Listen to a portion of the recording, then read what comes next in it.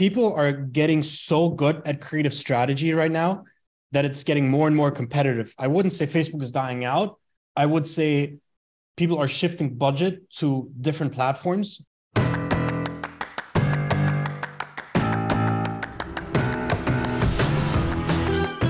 Welcome to the Marketing Expedition Podcast, an auditory journey through the latest in marketing, branding, and advertising.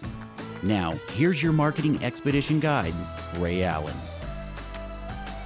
On this week's episode of the Marketing Expedition Podcast, I get to speak with Jim Burrow, and he's a 24-year-old full-time entrepreneur who was born and raised in Germany, and he has spent the last 4 years launching and selling 7 to 8-figure e-commerce brands and has sold more than 20 million with his e-commerce business. And he also owns a marketing agency that invests in smaller direct-to-consumer brands and acts as a VC or venture capital named Adcubator, and an education company called Ecom Incubator. And we're going to dig into all kinds of fun things about AI, media buying, and investing in agencies, and how he's scaled these companies, and give us all kinds of great ideas of things that he has done and things that he's learned along the way in marketing strategy and e-commerce and conversions and all the fun things. So stay tuned. But first, let's go into our marketing essentials moment, the basics that you need to continue to build your brand and your bottom line. Let's go on a journey. In this week's topic, I wanted to dig in more about email marketing and all the things that we are doing to continuously try to stay relevant in people's inboxes. And there's lots of different things that I've researched and come up with that I want to share with you right now. Okay, so a few things about email marketing that is ever evolving, and we're always trying to do the best that we can to make sure that we get our emails delivered to people's inboxes without going through spam or getting unsubscribed or all the things that we're trying. So a couple things to consider when email marketing.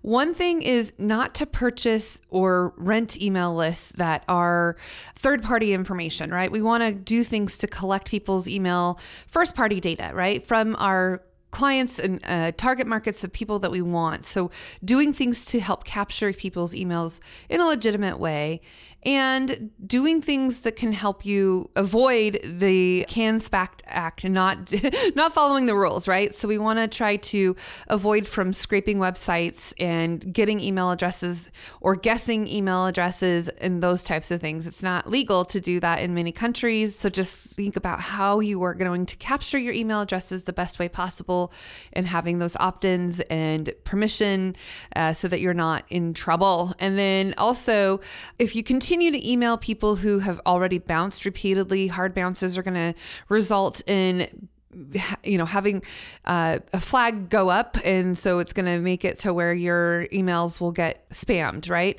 And then in subject lines, this is so important in things that we've seen over the years and the emails that we send on behalf of our clients. And of course, for Peppershock or for the Marketing Expedition, we know that you don't want to use all caps in the subject line. I know it's tempting to do because you want to capture people's attention. However, it's just like yelling at people, right? And it also makes it to where people don't want to open your email because it's going to make it just annoying to them. And not to mention, it can also land in spam or get filtered out too. So thinking about how you are going to use capital letters in your subject line, but not all caps, okay? And then also try not to use too many exclamation points. I know you're trying to make something be seen, but too many exclamation points, and if you have multiples of the same symbol, it's not good because spam will report it as spam solely based on that subject line. So stay away from some of those triggers. Also, in your email, using video inside the email can make the file sizes really large, and they might also get quarantined because it's too big of a file to send and it's not going to do you well. So having links out to the rich media on a landing page certainly helps. And then you can also know if people clicked on it and watched it and went to your site that has that video or that rich media that you want them to see. Now you can have a placeholder where it looks as though a video is inside the email, where it has a screenshot or screen capture of a frame of the video with a little play button so people know that you can click on it to play it, but make sure it links out into a web browser or landing page or wherever it is that you're trying to direct them to. And try not to embed forms inside your email. Again, having a click to landing page with a call to action button where you can have people click here to fill out the form will again help you avoid spam and avoid those types of things. And people, plus, sometimes they're not willing to click on things that they don't recognize. So be aware that sometimes you're not going to be able to get people to fill out a form inside of your email. So just keep that in mind. Do things to help them understand that they can download and it's a safe space, and that you're not trying to spam them or, have some sort of virus that's planted in your email, right? So thinking about being trustworthy and those types of things, and not having attachments on your email, but using some of those effective call to action buttons that'll help minimize the chance of being blocked by spam filters, and also decrease the load time of your email, because if your email is loading and loading and loading, people will just dismiss it and not want to do it. Another thing is the types of words that you're using in your subject line. Think about how you can maybe even just do a Google search to do the title and see how safe it is for subject lines to then get through those spam filters, right? You don't want to use trigger words. You got to be creative and informative and interesting. And I like to say edutainment, having some education and entertainment, but don't give away too much, because we want people to open the email, but we also want to make sure that it's not going to use a red flag when you're trying to send that email. So thinking about how you can incorporate subject lines that are going to be highly effective, and test it out to a small sample before you send it out to your list entirely, and see which subject line gets the most traction, most opens, most attention getting, right? And then the one that works, that's the subject line that you can use. And then some things, or maybe some ideas for subject lines. You can use people's name, and using people's name, their name can really help if you have variable data and you are able to send a message out with their name in the subject line. Chances are they'll open it, but make sure that you have the correct name, right? Sometimes data gets input and, it's supposed to be last name first or first name last. And so things can get inverted, or other information can be populated in those. So you just really need to check the integrity of your data and make sure that the first name is first and the last name is last name, as it should be. And thinking about how you can use those subject lines that are proven to work, and Googling it, understanding what works for your industry, what kind of words are trigger words that you don't want to use, things like that. A couple things too, try not to use red font or colors that people have a hard time seeing if they're colorblind, or maybe, their eyesight is not as good as it once used to be. Maybe I can attest to that too for me. But thinking about the font's color and the size that you're using, a lot of people are looking at their emails on a mobile device. And so you don't want to have to make them pinch to see what it is that they're trying to look at to enlarge the email. So font sizes and the, common fonts that are most legible on a mobile device, think about that and what you're going to do in that email that you're wanting to send out. And try not to do too much email copy, making it too long. People aren't going to read a whole huge novel in an email, right? And I know that sometimes sales copy, you can go a little bit longer if you're trying to describe something or show and share your key benefits and those types of things. But maybe an email sequence where you have a couple of different emails over a period of time might help you get more information across that's not so terribly long that people just dismiss it because it's too long to read and they're like, yep, I'm done. I'm not going to read all of that. So just keeping in mind the length of your email copy, the body of your email. If you are going to include images, what those images might be. Are they supporting images? Are they reinforcing something you're saying, like a breakout box? What is it that you're going to include in that email? And of course, don't forget to use spell check, or we use Grammarly. We love Grammarly because it helps us with our grammar and spelling and all the things. It gives us some suggestions. If you're not familiar with Grammarly, it's a great tool that you can use with Gmail, and it'll help beyond just spell check. It does a lot of fun things. So spell check or Grammarly, those are all key ingredients to having a very successful email come out to you and what you can do. So just think about the different ways that you can incorporate this into your marketing strategy and plan. If you are wanting to invite people to an event, or if you're building awareness, or if you're a nonprofit and you want to, get donations or find funders, or if you are a startup and you are launching your product or service, lots of different things to think about how you can use email to your advantage and how you can continue to build your email list over time. And there's lots of different ways to go about doing that, where you can, we say, it's like an email carrot where people have to click to download something of value to them, and they have to give you their email in order to then be able to download that and have it sent to their inbox. And that is an okay time to send an attachment when they give you permission to do it, when it's first party data and we're following all the rules and all of the ability to opt out at any time and unsubscribe and, all of those things that you need to follow in order to, be legal as you continue to build your email list and gain that traction and having landing pages and tracking it all. And I always say, measure what you treasure, dump what you don't, and automate what you hate. All right, let's get into our interview with Jem.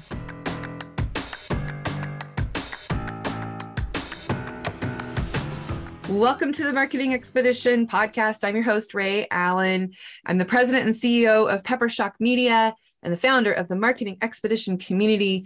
And today's guest, we have Jem Burrow on with us today. Welcome to the show, Jem. Thanks, Ray, for having me. Super excited to be here.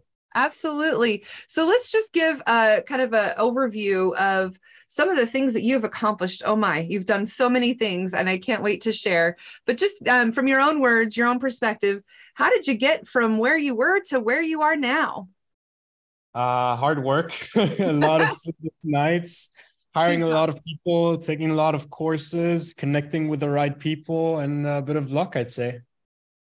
So let's go back. You said you were born and raised in Germany. Yeah. And now you're kind of a world traveler here, but let's go back to tell me about kind of what it was that you were doing there, and just give us your journey of what gets you to where you get to be the kind of like the, I don't know, marketing guru that you are, right? Yeah. So born and raised in Germany, in a small, not really a small city, but in a city called Bremen. Probably like 600,000 people living there. Not the smallest city, not the craziest capital like Berlin. Did my high school there, moved to a different city where I went to university, and moved to that city simply because of the fact that I didn't know anyone there. And I was like, well, might be a new start, so why not give it a shot? Went there, studied business economics for some time, and it was really, like the thought of making money online and just like being financially free, doing whatever I please, and being the only guy responsible for my own luck. I knew like at some point, I didn't know really how, but I always knew that at some point it's going to happen. Wow. So then I looked up how to make money online on YouTube, how to make money, stumbled upon all these videos, especially Shopify dropshipping. This is like something that stung with me, and agencies and all that kind of stuff.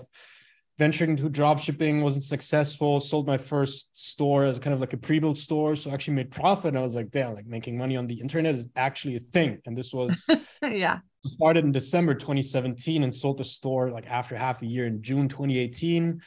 And then I was like, okay, like troubleshooting, what went wrong, why it went wrong, all that kind of stuff, making sure I'm actually accountable for the mistakes and everything. I bought traffic on Fiverr, so I didn't do any media buying, no influencer shoutouts, no organic growth, no nothing. So I pretty much didn't do what I was doing, but I was doing something, right?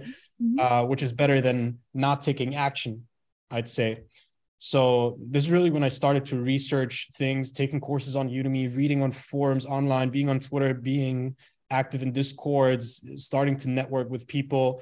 Fast forward up to this day, have a Google Ads agency, have a couple of e-com brands, have had 4 exits so far from my brands. Wow. One after 3 months, which was crazy. scaled an info product within 2 months to 1 million, actually a bit less than 2 months. It's incredible. Yeah. So like a lot of things going on right now. In total, our team throughout all the ventures and businesses and entities that we have, probably around, say, a bit more than 110. It's always kind of like hard to keep up if you're making the hires and everything, and who is a freelancer, who's a contractor. So probably like, let's say 110 people actually working full-time for us and our team. Fast forward. Yeah. That's amazing. Wow. In such a short period of time. I mean, I think that it's like, it's always interesting because people say, I'm going to make money online and I'm going to make it now. Well, you've done the work. You've watched all the YouTube videos and, you know, all the things like you said. So I want to know, I mean, because obviously it's been years of watching and learning and growing. And like you said, we continuously learn all the time. But what are some things that kind of stick out to you that were like aha moments that, you know, maybe some sources or resources that you watched that were game changers for you? I think it wasn't necessarily one type of resource where I was like, okay, well, this is exactly what I have to do. And this is the game plan. And this is like, you know, the aha moment. I'd say the real aha moment was when I noticed that, you know, like, so I sold the store and all these people were like making 30, 40, 50K a month in revenue. Of course, revenue is not profit, but it's still like, man, they're making 50K a month. This is what some people make in a year. And they're like 17, 18, like shit's crazy. Yeah. So like I had to think, I was like, man, like it can't be that all these people are successful and I'm not. So I was like to be quite honest, it was like a bit bitter, you know. I was like, man, what do these people do? What I am not doing? Then I figured, well, they're probably just doing this for longer. They're probably working harder. They're working smarter eventually. Because it can't be that it's just all luck, you know. Right. Like at some point you have to just make the realization and put the ego aside and be like, well, I suck and I need to step up my game and I need to be accountable for what I'm doing and where I'm at, right? Because the place that you and I are in right now, it's not by luck or destiny. Maybe there's some luck involved because at some point there's always some luck, you know. But I mean, unless you won the lottery, there's no way that you're not responsible for the place that you are in right now, right? So this was like the number one realization, that you actually need to be accountable for what you're doing and that you're in charge of your own future, essentially. Yeah. So when you learned some of those lessons from what you know, said that you didn't quite get right, what were some of those things that you would have done differently? Or when you first kind of started to learn about the things to do right, what kind of stories can you share with us that made you realize, oh, this is what I needed to do? Probably hiring faster, systemizing faster, not being afraid of legal, not being afraid of finance, because it's like, oh, I don't want to start my business and then I need to register this and I need to pay taxes and this and that. You know, like even up to this day, I still have to deal with some taxes back in Germany from 2020, 2021.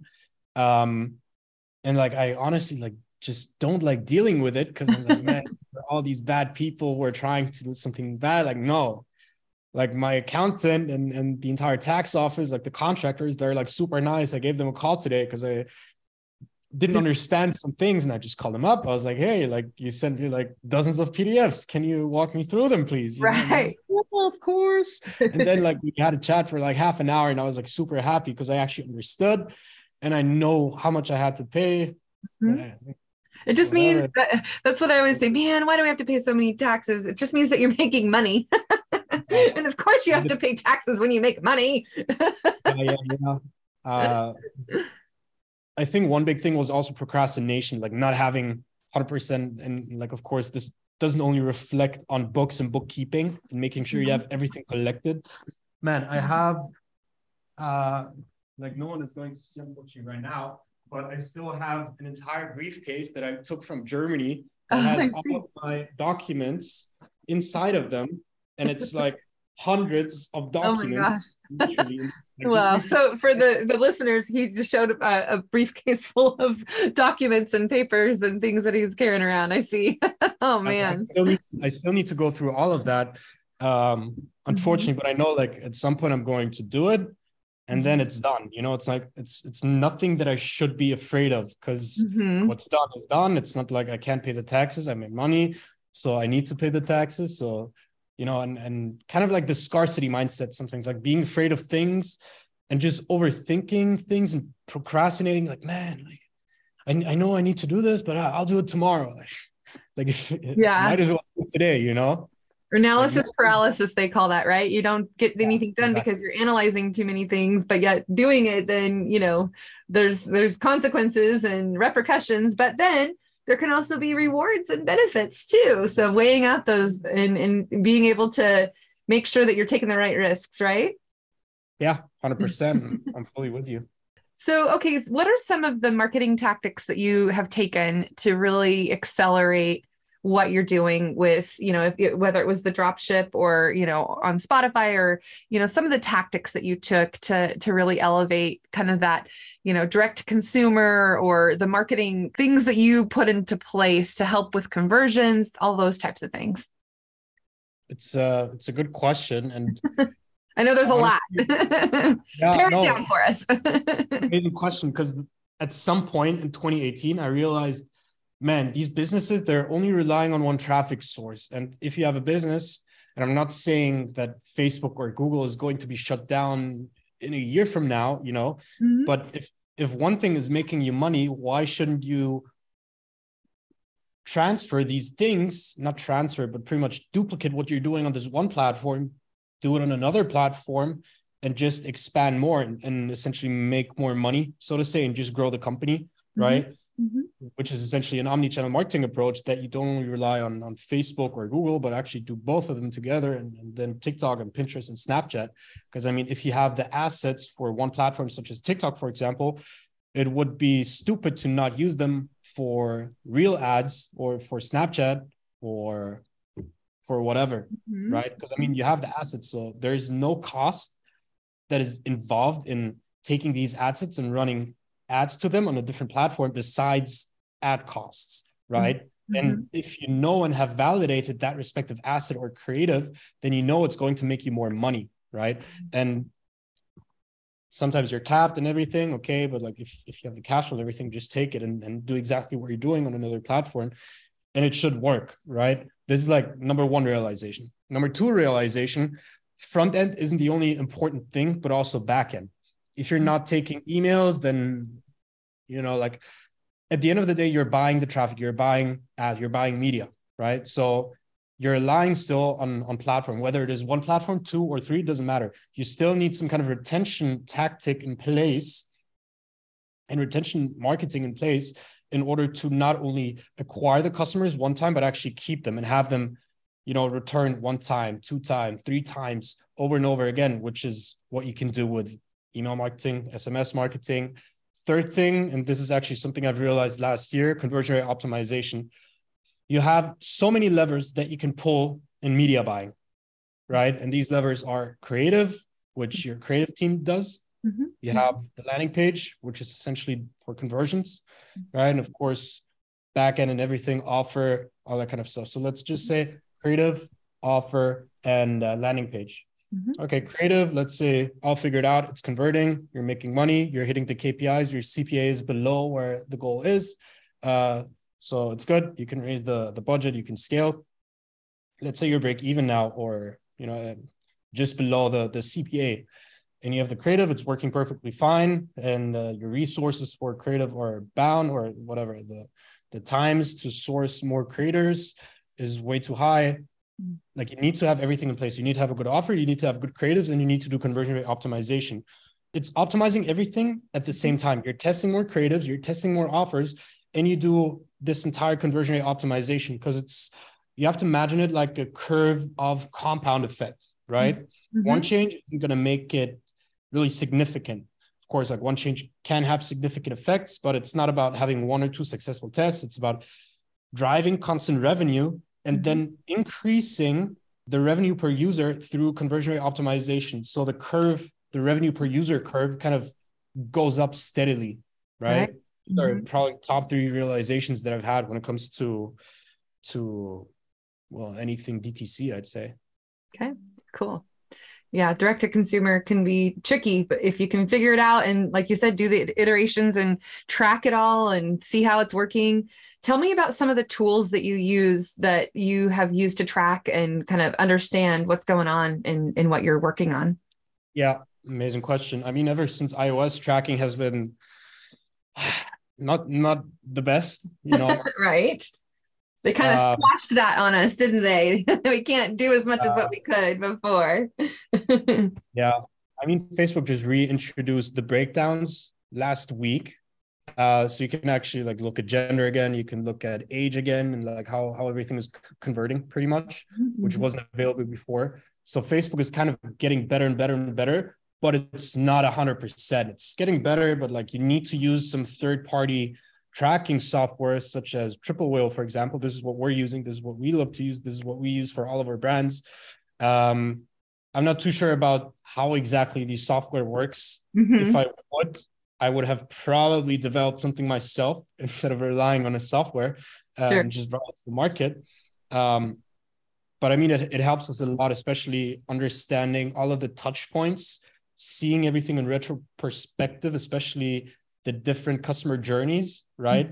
Or they click on Facebook first, and they come from Google. Let's say they're going Facebook, and then they're converting on a brand search, or they've clicked this email. So this helps us a lot with info. If we're talking about info, it would be Hyros, because Hyros is just a bit better because Triple Whale is more so focused on e-com, I'd say.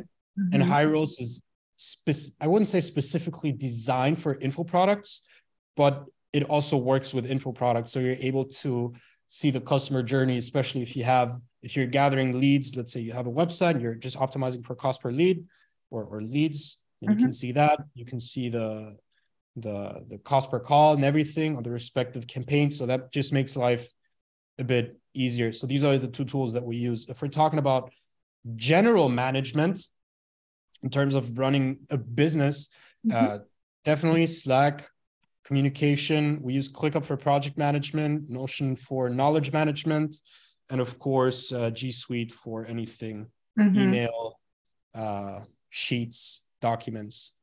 Yeah, we use that too for Gmail. It's good. It integrates with everything nicely for sure. That's awesome. And what about like your email system? I mean, you do a lot with email. Let's talk a little bit more about email, because email it's kind of like, it's a love-hate relationship with emails these days, because we just get so many and it's hard to, get through to people, and spam, and, it's all about copywriting and all those things. But tell me what your experience with email has been, and what your relationship with email. Do you love it? Do you hate it? I mean, we're doing a lot with emails, but I'm not the responsible person who does the actual flows and campaigns. So I'm probably not the best person to talk about email marketing. We're using Klaviyo. And I know that around 21% of overall revenue is coming through email, which is good, because we're not trying to reallocate the revenue through just a welcome form or kind of like an incentive, like a pop-up, hey, here's your 10% discount, because of all these people are buying through email. Well, maybe they would have bought otherwise. And if it's not an exit intent pop-up, then, like, should we really do it? This is like what I'm asking myself. Again, I'm not the expert, but we're sending out 3 campaigns a week. Sometimes we do an email blast if we have a product launch or something. Let's say we have a sale or something, we do an email campaign. And I know a friend of mine, client actually that I've worked with, they have, as far as I remember, they have 1 product launch a month.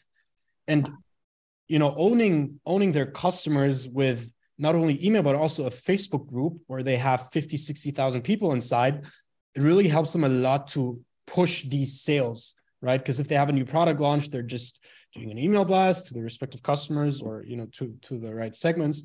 And they have a post in their Facebook group where they always go live once a week. And that helps them to, essentially print money from thin air, so to say. Nice. Yeah. Or, through PayPal or Venmo or Stripe, right? It's a transaction, huh? Now it's time for a message from one of our partners, Kitcaster. Did you know that podcasts are a great way to grow your personal and business brand? And Kitcaster is a podcast booking agency that specializes in developing real human connections through podcast appearances. We've had several guests from Kitcaster on the Marketing Expedition podcast as well. So if you're an expert in your field, have a unique story to share, or an interesting point of view, it's time to explore the world of podcasting with Kitcaster. You can expect a completely customized concierge service from their staff of communication experts. Kitcaster is your secret weapon in podcasting for business. Your audience is waiting to hear from you. Go to kitcaster.com/expedition to apply for a special offer for friends of this podcast. Okay, so another thing you touched base on earlier is text messaging, SMS messages. Can you share some things that you've maybe learned along the way with text messaging? Honestly, same thing here. You shouldn't be, again, I'm not the expert when it comes to email marketing. Sure. You should talk to my friend Reynes. He runs a big email agency. I think the most important thing is just knowing that you need to gather emails and numbers, and then you should just do retention marketing. Because again, you shouldn't be relying on just acquiring people front end, but you need to increase the customer lifetime value. If we're looking about returning customers, we don't want more than 35% of people to be recurring or returning. Because if it's higher than 35%, we know that we could be spending more money on ads to acquire more customers profitably, right? Because if the brand is only profitable, or if the revenue of returning people is too high, then it's kind of like, it's a dying brand, because we're not focusing on acquiring new customers. So for info, what we've learned is deliverability is also a big thing, and just being in the promo tab and the spam folder, warming up your email properly. So this is something that we're working on right now. But again, I can't give too many insights on that, because first of all, I'm not doing it. My team does it. And second of all, for the info, my business partner does it. That's great. So let's talk about you and how you've been able to scale the agencies that you've worked with. I mean, that is, working with people, working with creatives, working with, programmers and people who do all the technical things. I mean, that's pretty impressive to be able to scale and be able to do those things. But let's dig into a little bit more about how you have successfully been able to build agencies and work with them and do that, and investing in other agencies too. Yeah. So essentially started my first agency, quote unquote, as a freelancer, took on clients for lead generation for Google Ads. That was pretty much the point of time where it was like, damn, buying traffic on Fiverr from bots does not work. Wow. So that's marketing. Started going through courses on Google Ads, eventually became pretty good at it, made my clients good money, good results. Yeah. And then I was like, man, I can't do all of this work on my own. So I had to look for talent. And then it's like you're turning from solopreneur, from freelancer to kind of like agency, because before you're alone, I mean, you could consider it an agency, but then again, like, where's really the difference between being alone and being an agency, and being alone and being a freelancer, right? So I was like, right. I need to hire more. I need to systemize everything. I need to make sure that people are up to speed, they're trained. So this is like when you really get into business of actually building a business, right? Because if you're alone, well, it doesn't matter how you manage everything. As long as you get things done, the client is happy. However, you cannot hire people if you don't have the processes in place, if you don't have the systems in place, if you set expectations wrong. Because at the end of the day, if you're the one acquiring the customer through word of mouth or actual, cold calling, or just going into a local business, like I've done it, and just pitching to people, it's kind of like a different relationship, right? Because you're kind of friends with them and they pay you for a service and you do the service good. So you're kind of like friends, but it's like also very hard to split friendship from business. And you're texting with them on WhatsApp. So it's like, how does this switch really work? And it happened essentially by, again, hiring people, training them, making sure you actually get to know what project management looks like, how it works, what tools you need to use in order to not only be able to supplement the growth, but also get the people up to speed, make sure they're high quality, because the bigger you grow, the more, because you can't have an agency with 1,000 people that is just as good as an agency with 10 people, in my opinion, quite honestly, because at some point, like, first of all, you still need to be able to pay everyone, right? A team of 1,000. That would be good. Especially if they're based in Germany or something, right? So it's really about ensuring that the quality is good. I don't want to have an agency with 200 people. My agency, my Google Ads agency, we're 23 people. Let's say my assistant and I, let's say 25. That's good. I know everything that is happening. I don't need to micromanage everything. Everything has ownership. Everyone has ownership. I have kind of like a COO in place that is inside of the office in Germany, so I don't have to be there. My assistant is within that respective area, so she can check up anytime, right? But by essentially having the switch from freelancer to agency, I was like, okay, so this is how it works. And then building your own social media channels, and then eventually switching from going into local businesses and talking to them and like cold calling to actually just getting all of your leads through referrals and word of mouth because of how good you are doing, right? Because you're in this one respective space, in this one bubble, and you have good results for one person. Chances are this one business owner has probably other friends that are within the same business and need the same help, right? He probably has friends that are on a similar level than him, or below or up, but like chances are they need the service as well, right? And this is how it all got started. I was able to scale my agency. Right now we're spending around 18 million a month in budget on Google Ads. 18 million euros used to be more than $20 million. Now so I was thinking, like, how can I really apply this knowledge and take it to other agencies? Because I know exactly what it takes to grow an agency from 0 to 7 figures in MRR, not ARR, MRR, right? So I knew exactly, okay, so at this point, you need to outsource sales. At this point, you need to have this. At this point, you need to have this. Kind of like a tiny roadmap, right? Because it's based all on my own experience. It's not like I have a course where I teach other people how to run their agency. Because with this one agency, with my first agency that I took on, the conversion rate optimization agency, I was working with them myself for my own stores, for my own info product. And I saw the results. I saw everything. They had great systems. The only trouble that they've had was actually getting clients, which is, in my opinion, the easiest part. If you start posting, calling, at some point, someone is going to say yes, right? Right. And at that point of time, you have cash flow, you can hire more people, you build the socials. And right now, Carl, the one of the 2 founders of the CRO agency, within a year. So I took equity in January, and they were and the numbers aren't public yet, but they'll be public in a bit. But I don't expect my friends to listen to this respective part of the episode, so I'm just going to say it.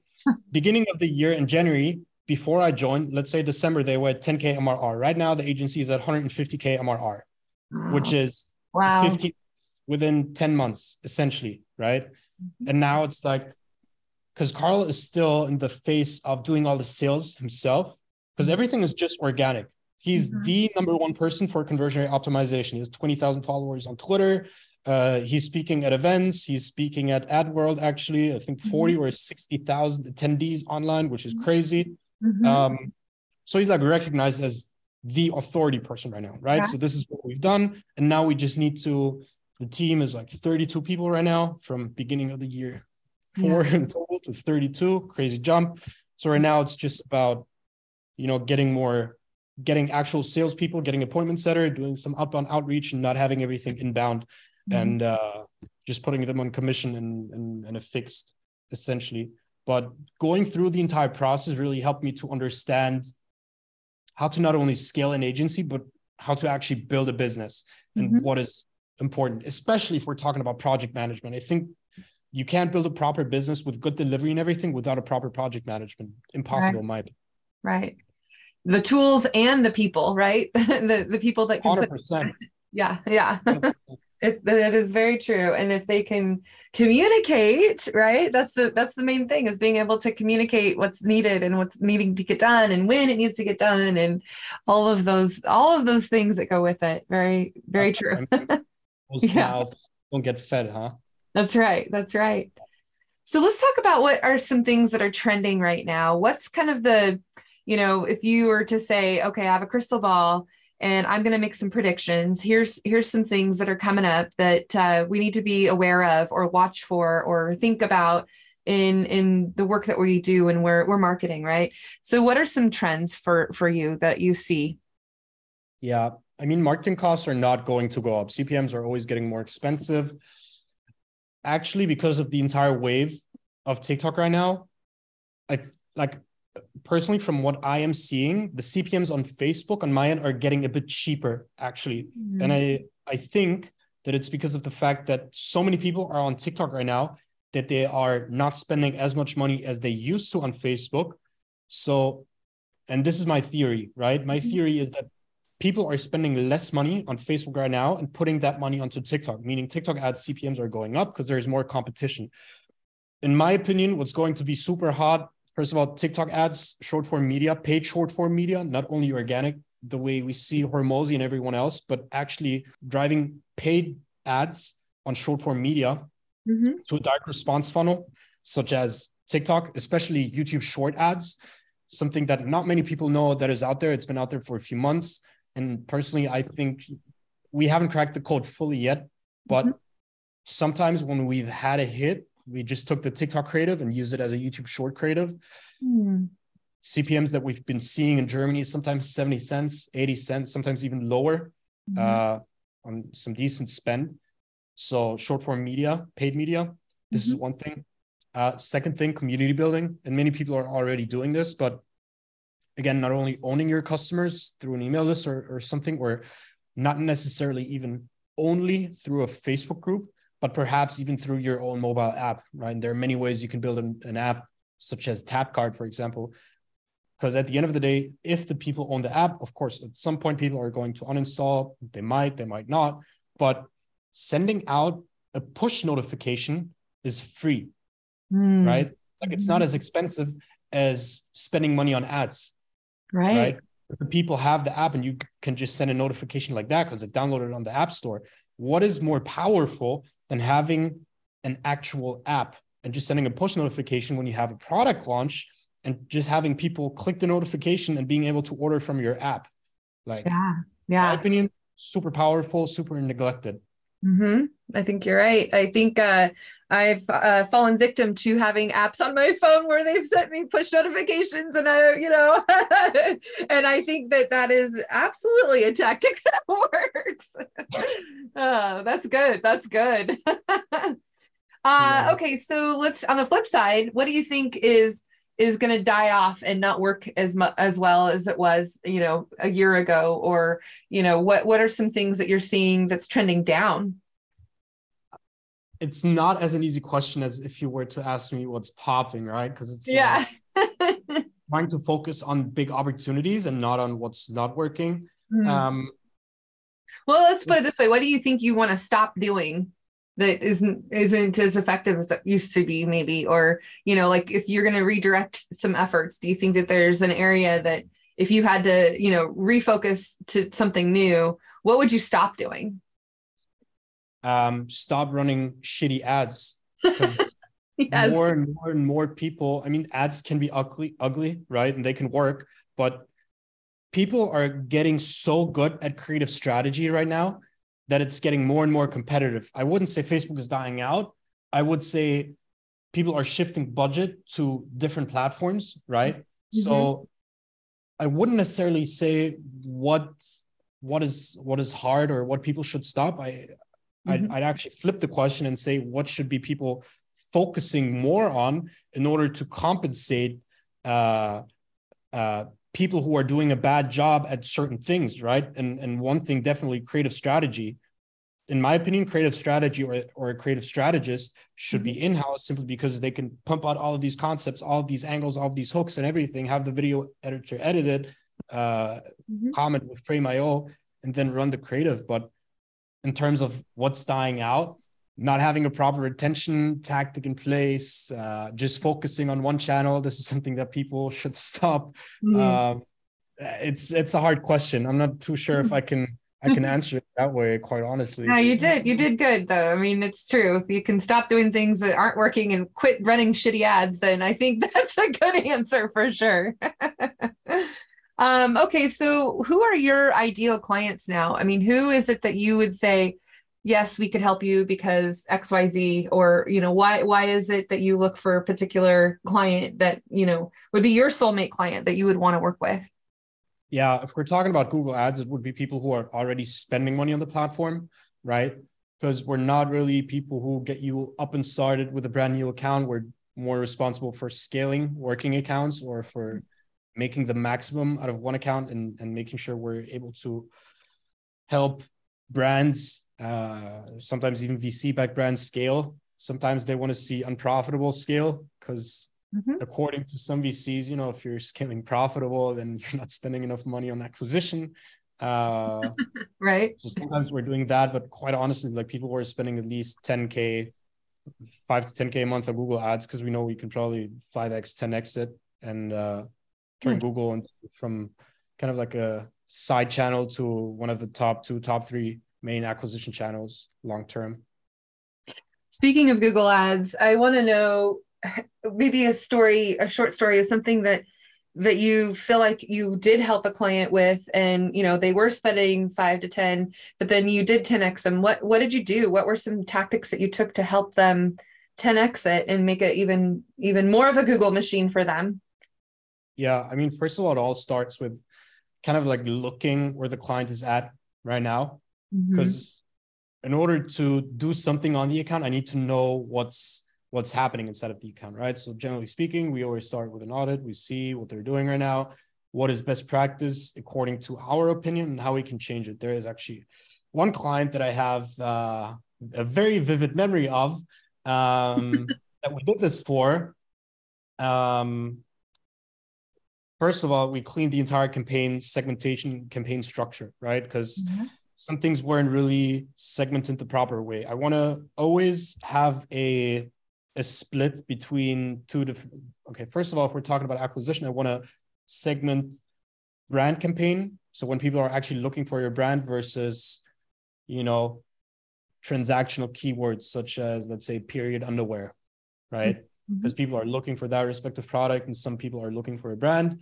Then if we're talking about search campaigns, we always segment not only these transactional keywords, but also navigational keywords. So if someone looks for either a competitor name, a competitor brand, or even, you know, some generic things such as product name Best Buy, product name Amazon, product name this, product name that, right? So we're not only trying to get in front of the people with our own brand name, but also through the competitors' brands names, getting their market share, essentially getting the market share of all the generic keywords, getting market share of all of the informational keywords, which would be, you know, and this is like a bit far, but let's say you are in the market to buy period underwear for. What would be something that would pop into one's mind? It would be tampon alternative, right? It's not necessarily as transactional as the keyword period underwear, but it's still relevant to that respective audience, correct?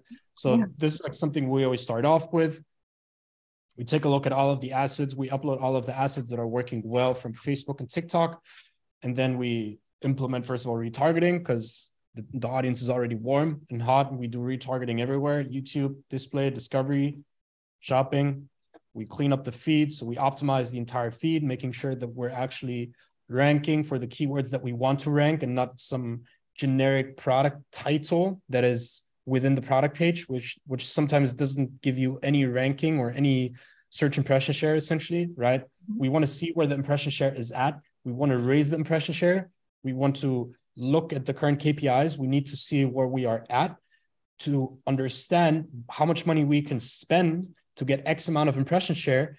And at the end of the day, not only make more revenue, but also have a higher profit. Because at the end of the day, it's economies of scale. The more you spend, the less essentially output, less 20%, right? So we double the revenue, profit less 20%. So you always need to take that into account, right? That scaling the numbers doesn't mean the profit is higher. And we don't want to scale the revenue numbers, but we want to scale the profit, right? Because would you rather make 100K in revenue and 20K profit, or 200K in revenue with the same profit, right? It doesn't make sense, because you have more things to deal with: higher transaction fees, more refunds, more customer support, and just like the overall costs are so much higher associated to the other 100K in revenue. But essentially, this is what we do: segment everything, clean up the feed, get the respective creatives, and then just scale it up from there. Look at the data, improve everything. So it's kind of like a push and pull, right? We need to spend money in order to see what is working. We reduce it, we cut out the bad things, and then we increase again in scale. Right. I always say we got to stop, start, keep, or tweak and figure out what those things are for sure. I love it. So, 100%. okay. About how long do you think that process that you just described, how long does it take you to do that and go through that process, do you think? Well, the entire research, first of all, probably takes around a week because we're very thorough with everything. Yeah. For us, it's not about, we want to see what keywords are there. We need to understand what language the customer is speaking, what kind of other searches they're looking at, who is the competitor, who's in the market, what are some alternatives, right? Mm-hmm. If I wouldn't know about period underwear, and the client that I have, I wouldn't know about tampon alternatives, right? It's just about, because we've done the entire research, right? So research, probably a week. And then it really depends on the budget and how much money we are going to spend, how much money the account is spending right now. Mm-hmm. So it's all bound to the budget. If we're talking about budget, how long it would take, could take anywhere from $2,500 to $10,000. It always depends, right? How much they're already spending. If we're talking about they're spending $10,000 a day, well, probably going to take like $10,000, $20,000. Because it also depends on how much we're testing. If we're testing creatives on YouTube, well, the testing is going to involve so much more money. You could compare it to native ads. On native ads, Taboola and Outbrain, you need to spend at least $5,000 to $10,000 to actually see a combination that is working, right? Mm-hmm. Targeting keywords and making sure they're working involves way less money as opposed to testing YouTube creatives, which are so much more, it takes so much more effort to just produce these creatives. Right. So depends. If we're talking about a time frame, research 1 week, full setup, probably 3 to 4 weeks, not like setting up the ads, but like setup can be done in a day, but making sure everything is in place. And then again, like the optimization process just never stops. It's not like you set up ads and then you can let them run. Of course you can let them run, but there's always room for improvements, right? It's always about these 1% optimizations and making sure you're getting more scale and essentially more money than you're doing. Yeah. And once you get it dialed in and working, then you can spend more, and then there'll probably be even more iterations and more things to test. Pretty much. Excellent. All right, Jim. Well, thank you so much for all of this wonderful gems of nuggets of good information. See what I did there? But I wanted to give you a chance to share how people can reach out to you if they're interested in working with you in some way or another. Go ahead. Yeah. Thanks for the shameless plug opportunity. Of course. If anyone needs some help with their Google ads or even conversion rate optimization, if anyone wants to get into e-commerce at all, I'd say the best option to reach me is just go to my LinkedIn profile. I think the name should be in the notes. So just look up the name on LinkedIn, send me a message, and we'll just go from there. Excellent. And you work with other agencies too, so we can always get to work with you in some way or another, right, Jim? Yeah, for sure. Yeah, that's what I thought. Excellent. Awesome. All right. Well, so for those of you who are listening, do what Jim said, go find him on LinkedIn and see what you can do to learn some more from him as we grow and go. And also the best thing that you can do for us is to share this episode with those you know that need to hear what we had to talk about today. And then give us a review, because those reviews are like gold to us and podcasters everywhere. So thank you again. And thanks for coming on the show today, Jim. Yeah, thanks for having me. All right. And until next time, everybody, enjoy your marketing journey. Thanks for listening to the Marketing Expedition podcast. Want to continue the journey? Don't miss out on new episodes. Subscribe on iTunes, Spotify, Amazon Music, or wherever you get your podcasts.